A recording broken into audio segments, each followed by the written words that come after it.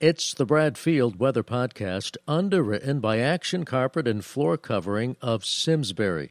Voted first runner-up 5 straight years in Hartford Magazine's Best Of survey.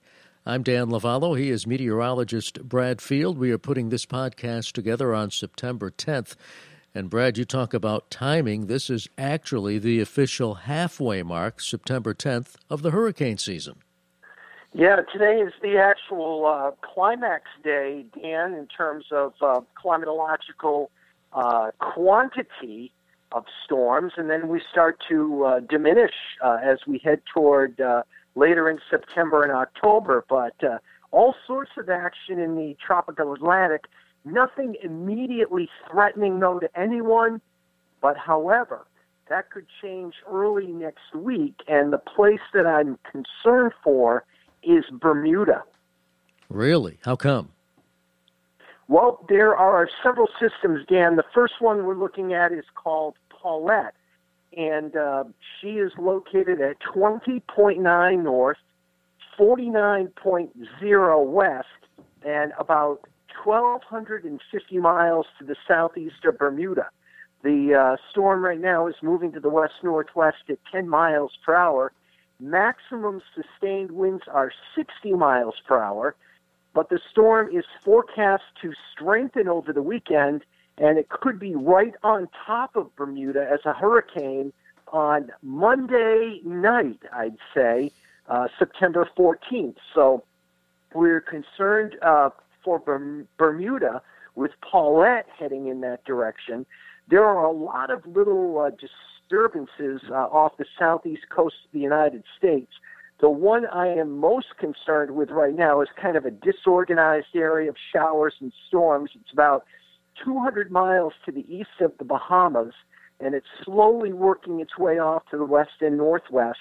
National Hurricane Center says there's about a 30% chance that this could develop into something in the eastern Gulf of Mexico early next week, so you might want to monitor that. If you have any friends or family in the panhandle of Florida or Mississippi or Alabama or Louisiana, there might be something brewing for the early part of next week. And again, Dan, folks can go to bradfieldweather.com, and you provided the link to the National Hurricane Center. So if you go to bradfieldweather.com, you can get your daily forecast, you can get the latest podcast, you can get radar tracking. You can get information from Eversource and United Illuminating regarding power conditions. You can get data from the Severe Storms Forecast Center, the Prediction Center, and, of course, the link to the National Hurricane Center. So you can always stay up with the latest on Paulette heading toward Bermuda and this disturbance east of the Bahamas kind of drifting probably right across Florida and perhaps develop into something in the eastern Gulf of Mexico. You know, Brad, to give our audience an idea of how active the hurricane season has been, there are just 4 more names left this season: Sally, Teddy, Vicky, and Wilfred. After that, we move to the Greek alphabet for only the second time in history. I know, Dan, it has been, all you have to say is it's 2020. It seems like everything that can possibly go wrong is going wrong this year, and it just seems like it's par for the course. But it seems to me, Dan, today being the peak day of the hurricane season, that we are certainly going to achieve those 4 more names and likely a few more. So it does appear, if I had to place odds on it, that we are going to be going with the Greek alphabet before you know it. Well, this weather's been interesting, and as you said, it's 2020. That's all you need to say. Look at Denver over the last week. One day the temperature was hot as blazes. The next day they were getting a snowstorm. What's going on, I guess, is my question. No, it's I was looking at that, Dan. It's just incredible. If we go back almost a week, if we go back to last Friday, September 4th, it got to 91 in Denver. This is the city now. Over the weekend, Saturday and Sunday, it was, listen to this, 101 and 97 on Saturday and Sunday. On Monday, Labor Day, it was 93. So they had a 4-day heat wave, and as you say, it was hot as blazes. And then listen to this, 6 p.m. on Labor Day in Denver, it's 92. But by daybreak, it's in the mid-30s. There was a 55-degree temperature drop overnight during Labor Day night. On Tuesday, an inch of snow accumulated in the city of Denver. After a 4-day heat wave, just crazy, 6 to 8 inches in the mountains near Denver. The high was 43, the low 31.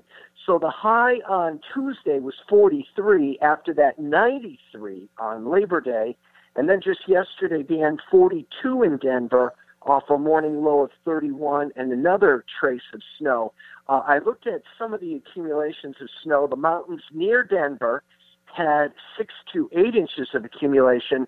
Same thing in the mountains near Colorado Springs.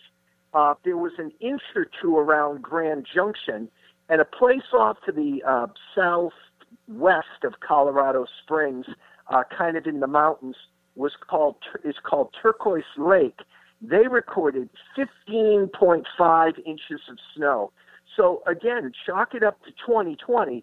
Just some crazy, crazy things happening, and that's only one of many. I've got more for you. The Bradfield Weather Podcast is underwritten by Action Carpet and Floor Covering of Simsbury. I want to take a moment to talk about Action Carpet and Floor Covering of Simsbury, underwriters of the Bradfield Weather Podcast. Voted first runner-up 5 straight years in Hartford Magazine's Best of Survey. Action Carpet and Floor Covering is a full-service, family-run floor company offering everything from brand-name floor covering products to professional installation and cleaning services. You know, since 1993, Action Carpet and Floor Covering has served both residential and commercial customers throughout Connecticut and beyond. For Action Carpet and Floor Covering, no job is too small. Action Carpet and Floor Covering values all of its customers regardless of the size of the project. Action Carpet and Floor Covering was founded in 1993 by Kevin Blake, and it has always been the mission of Action Carpet and Floor Covering to understand customers' individual flooring needs and to help them realize all of their options. Here's what you need to know about Action Carpet and Floor Covering. Action Carpet and Floor Covering aims to assist in making an informed flooring purchase that will suit a customer's budget requirements and lifestyles. Action Carpet and Floor Covering, building relationships of trust and comfort. Call Action Carpet and Floor Covering today at 860-651-8406, 860-651-8406, or go online, action-carpet.com. That's action-carpet.com. Well, you know, like real estate, it's all about location, location, location. But when it comes to weather extremes, what happened in Denver over the last week, is that unusual even for Colorado despite its location? Yeah, I was looking at that too, Dan. They've had some prolific temperature swings over a 1-day period, a 2-day period, a 3-day period. I think the biggest swing I saw was over a 3-day period, an 81-degree change in temperature. They've got a lot of potential there because of their elevation, a lot of potential to get cold quickly when some of the cold air comes down from the Canada Rockies and then moves straight from north to south down into the Colorado area. But yes, you know, the funny thing about that is this is not going to last in Denver. They had the cold and the snow. It looks as though a tremendous ridge is going to form in the west again, and it's going to become hot again out there. So it's crazy. It's functional of the jet stream. Yes, indeed, there was a little bit of a dip in the jet that got down into that area and brought that huge change in temperature. But the ridge is going to pump right back up. And I'd say by the middle of next week, it's just going to be plain hot out there again. We are going to be more in a northwesterly flow here in Connecticut, so it's going to be quite a lot different. One thing I noticed about wavelengths with upper-level disturbances, and what I mean by that is the distance between where the center of a ridge is and the center of a trough is. Think of kind of a downward motion in the atmosphere under a ridge, so that would produce compression would produce the absence of cloud cover. Compression can produce heat. So under the ridge, think of it as hot and dry. And in the trough, you've got cool air pooling in the trough. So it looks as though the wavelength that I'm speaking of, I've noticed over my career that when Denver gets really hot, we usually get really cool when compared to average. And the reverse is true. When Denver is really cold, we are usually quite warm. And, it hasn't been exceptionally so over the last couple of days, but it's been warm with respect to average. It certainly hasn't been cooler than average. But next week, I think when that ridge starts to build over Denver, it's going to turn much, much cooler here. And we're using the terms next week in the forecast, autumnal. I put that in there during the day on Monday for sure, Tuesday for sure, Wednesday for sure. And, Tuesday night into Wednesday morning next week, Dan, somebody in Connecticut, I don't think it's going to be you in Torrington. I think you got to get out of a urban area. You got to go up to maybe Goshen or Colebrook or something. Someone is going to be 39, 38 on Wednesday morning. So getting to that time of year. Brad, we'll get to our On the Weather Map segment in just a moment, but you mentioned there's so much going on the weather map, including out west with these fires. What's happening? Crazy. I saw it described in a newspaper out of San Francisco as a, quote, nuclear winter, unquote, for the Bay Area. The wildfires are blotting out the sun. Hours after sunrise yesterday, Dan, cars were driving around with their headlights on. Office towers were illuminated as if it were the middle of the night. We have 20 fires burning across California. I saw a quote from a meteorologist named Craig Shoemaker. He's with the National Weather Service in Sacramento. He said the smoke from these wildfires has risen to a level of 40,000 feet in the atmosphere. So, when you're up in a plane, you're flying at about 35,000 feet. And if you've ever noticed what the temperature is outside your window, it can be even in the middle of the summer, and it can be way below zero up at that level, that altitude. It's extremely cold, and what's happening is the huge cloud is turning to ash and ice up there, and then you've got the sun trying to beam through the ash and being refracted by the ice crystals and so forth. So you're getting these fiery orange skies and red skies. And fire, of course, makes weather of its own because of the heat. You've got rising columns of air. So instead of the skies being clear, as they should have been over San Francisco yesterday, they were obscured with smoke. The winds are, again, the fire makes its own weather. The heat causes rising columns of air as the heat rises. And the wind pattern now is such that it's pushing the smoke out into the Pacific Ocean. But this meteorologist, Shoemaker, that I was talking about from the San Francisco National Weather Service, is cautioning when the winds reverse, this old smoke is going to come right back. And of course, these poor folks out there breathing in this smoke, obviously not very good for your health either. And they're saying that I believe it was 2.9 million acres have already burned. And they, for California, they expect the peak, a usual peak of the dry season and the fire season to be October and November. So they haven't even gotten into the months where they're most noted for these wildfires, and they've already broken a record with 2.9 million acres burned. I believe the previous record, and I don't know what year that was, it was fairly recently though, was 1.9 million acres. So it's just been awful out west too. And it's not just California. It's many of the states out west have these wildfires burning. I saw one as far east as West Texas.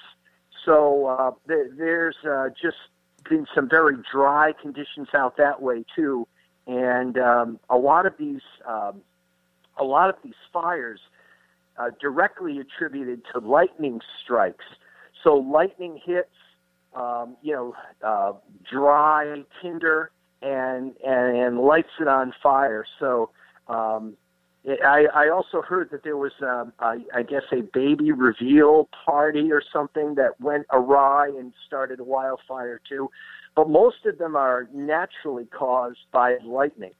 It's like you said, it's 2020. Now, as we put this podcast, that's the way it's gone. But as we put this podcast, as we put this podcast together on Thursday, September 10th, let's take a look at on the weather map and how it's going to affect our region of the country. All right, Dan, we're going to get a little bit of rain today and a little more rain on Sunday.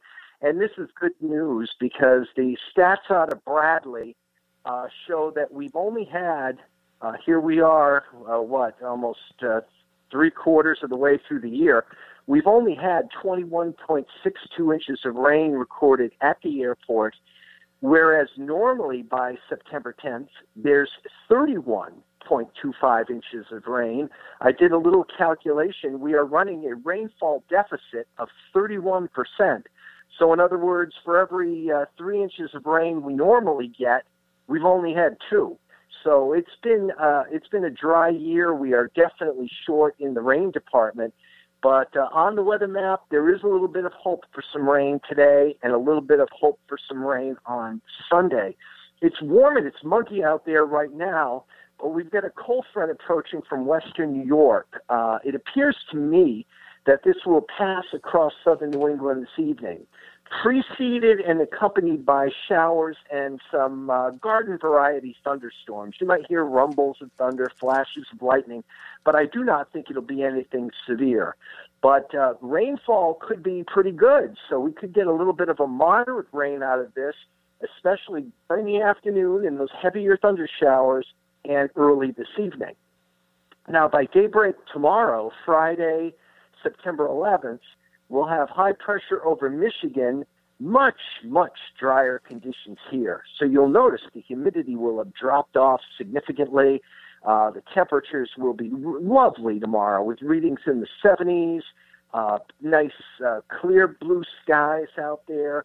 By daybreak Saturday, the high pressure system should be located right over New Hampshire. Now, Sunday morning, weak high pressure will be hanging on off Boston, and we will have a reinforcing cold front approaching from the eastern Great Lakes. So as Cam Newton and the Patriots make their debut in Foxborough this year, it looks like there might be some rain showers around on Sunday afternoon and Sunday evening.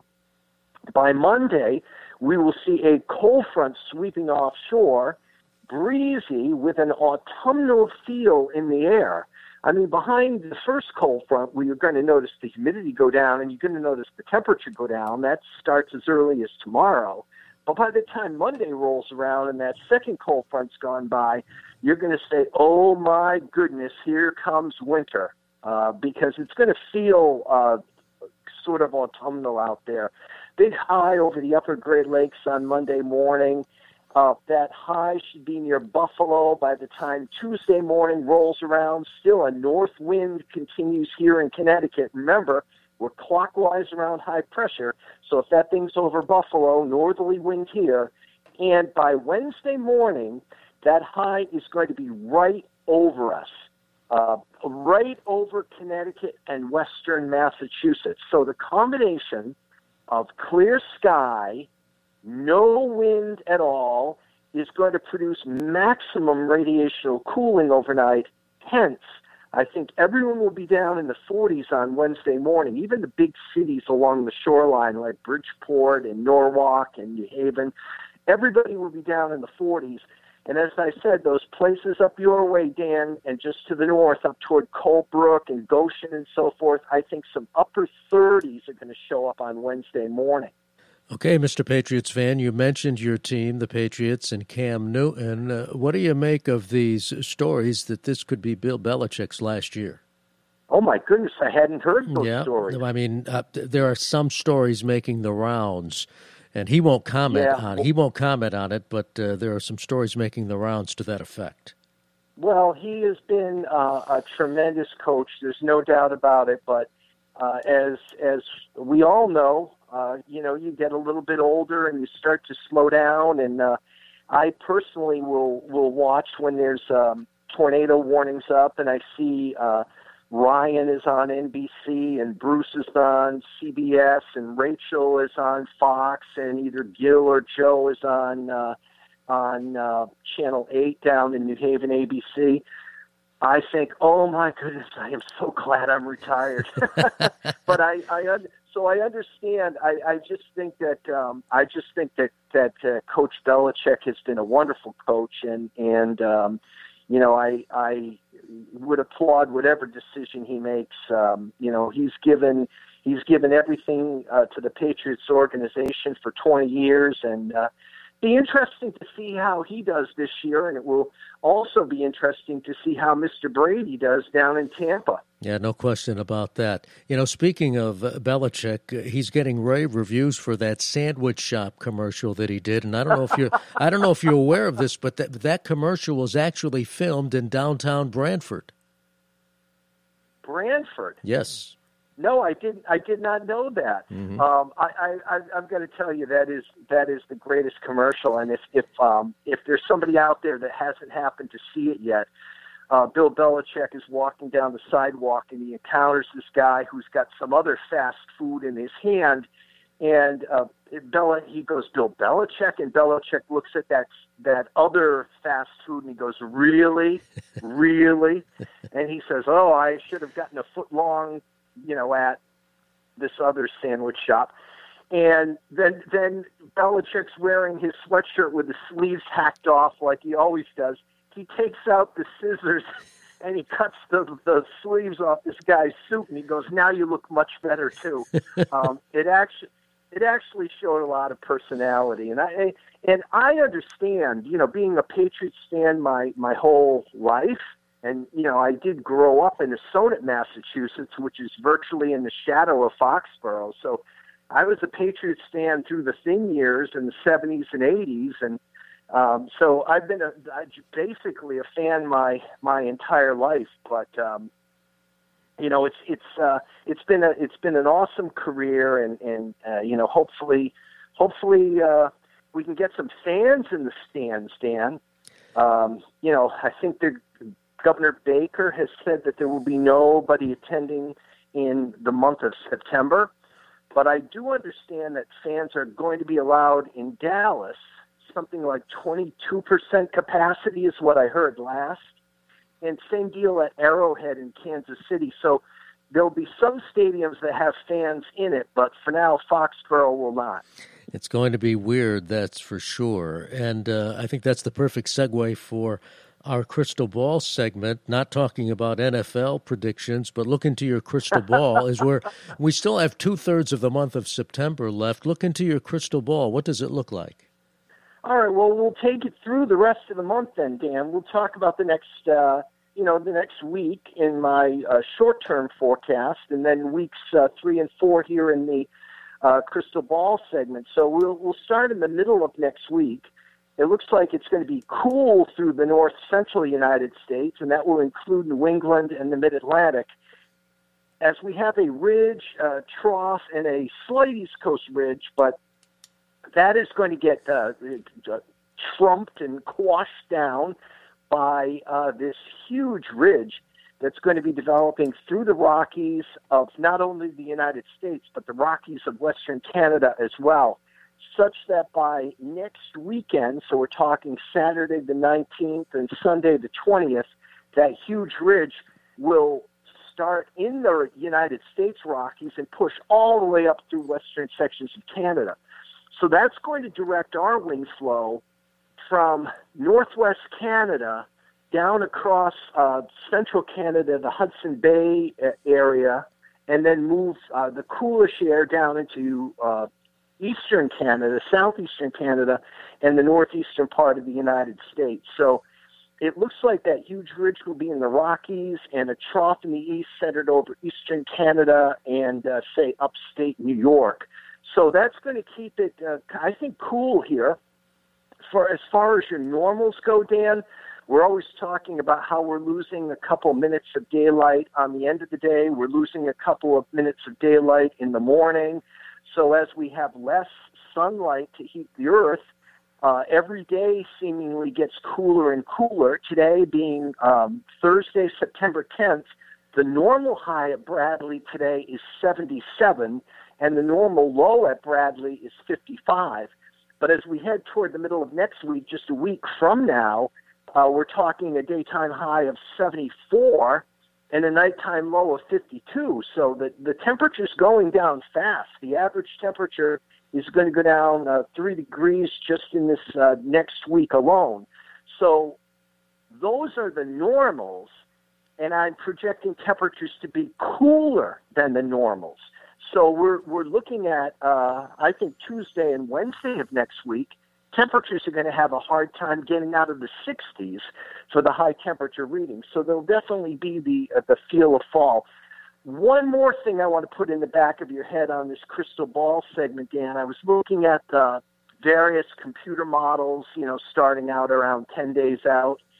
There may be a hurricane in the vicinity of Cuba and the Florida Keys by, say, 10 days out from now. So that would be maybe early in the week of Monday, September 21st, maybe early that week.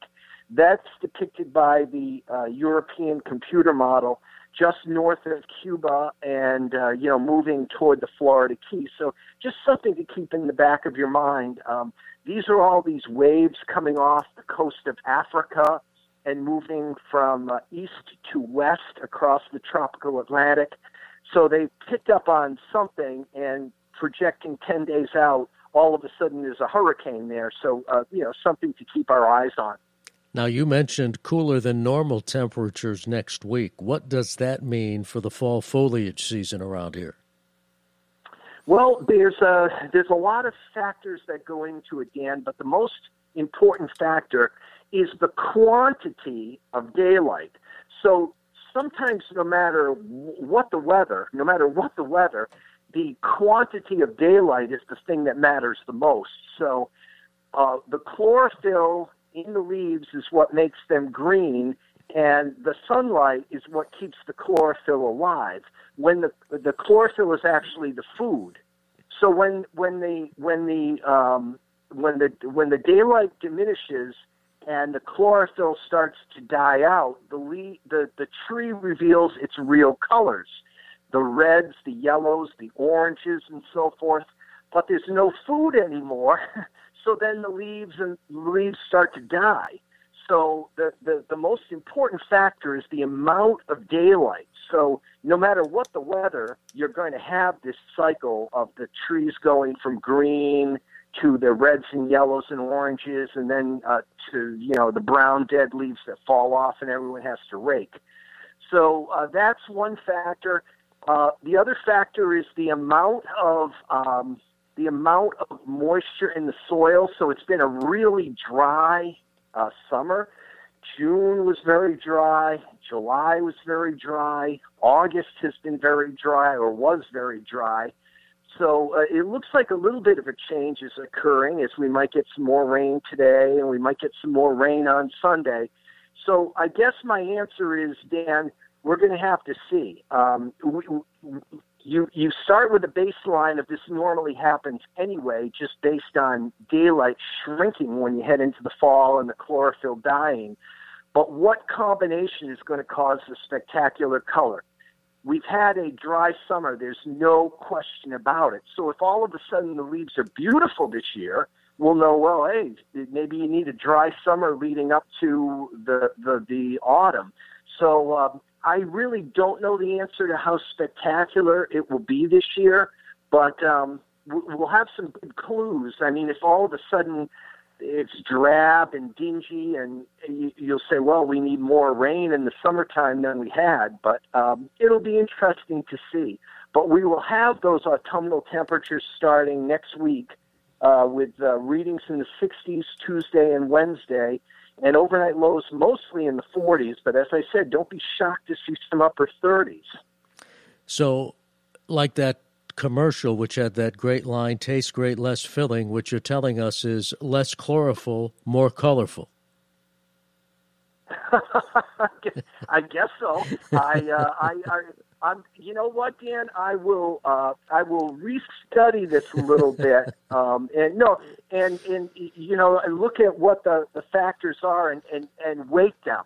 I know that the shrinkage of daylight and the lessening of daylight is the primary factor, but it will be interesting to see, are cooler than normal temperatures better? Do they accelerate the demise of the chlorophyll more and enhance the color more?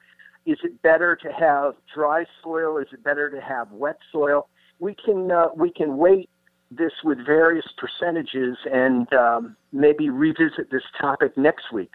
Well, as you undertake your study of less chlorophyll, more colorful, do it while having some taste great, less filling, all right?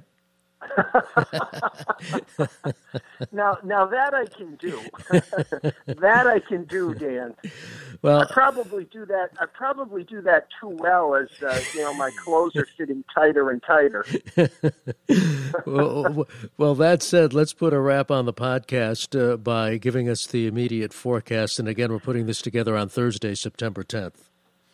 All right, Dan, for the remainder of this afternoon and this evening, it's going to be warm and muggy out there, 76 to 82 degrees.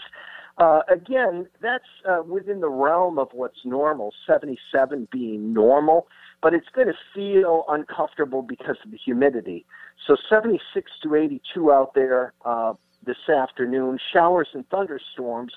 There'll be some late-night clearing overnight with the temperature dropping to near 60. Friday, mostly sunny, temperatures in the 70s. Clear at night, 48 to 54. Saturday looks mostly sunny, 70 to 75. Partly cloudy Saturday night, a hint of something coming, temperatures in the 50s. What is coming is a cloudy sky with a chance of showers on Sunday, temperatures in the 70s, so that's prefrontal. It's up into the 70s, a little bit on the muggy side. But then Monday, we're on the back side of the front. We are cold air advecting, mixed clouds and sun, temperatures in the 70s, probably a little bit on the breezy side, too. For Tuesday, it's mostly sunny, 66 to 72. It's in the 40s Tuesday night, some upper 30s showing up in the cold spots of northwestern Connecticut. And then Wednesday looks sparkling, sunny, 66 to 72 for the high temperature reading. And this is my prediction. I think you can kiss the 90-degree days goodbye for the rest of this year, but it was a very hot summer, of course, breaking the record established back in 1983 with 38 90-degree days or higher. This year, we achieved that 39 times, but I think we're done with temperatures of 90 or higher. Okay. Well, Brad, at this point in the podcast, we always thank our first responders. A big thank you to all of those who put their lives on the line every day for us, for our safety, and to our podcast audience, and to you and Sandy and your family. Have a great weekend.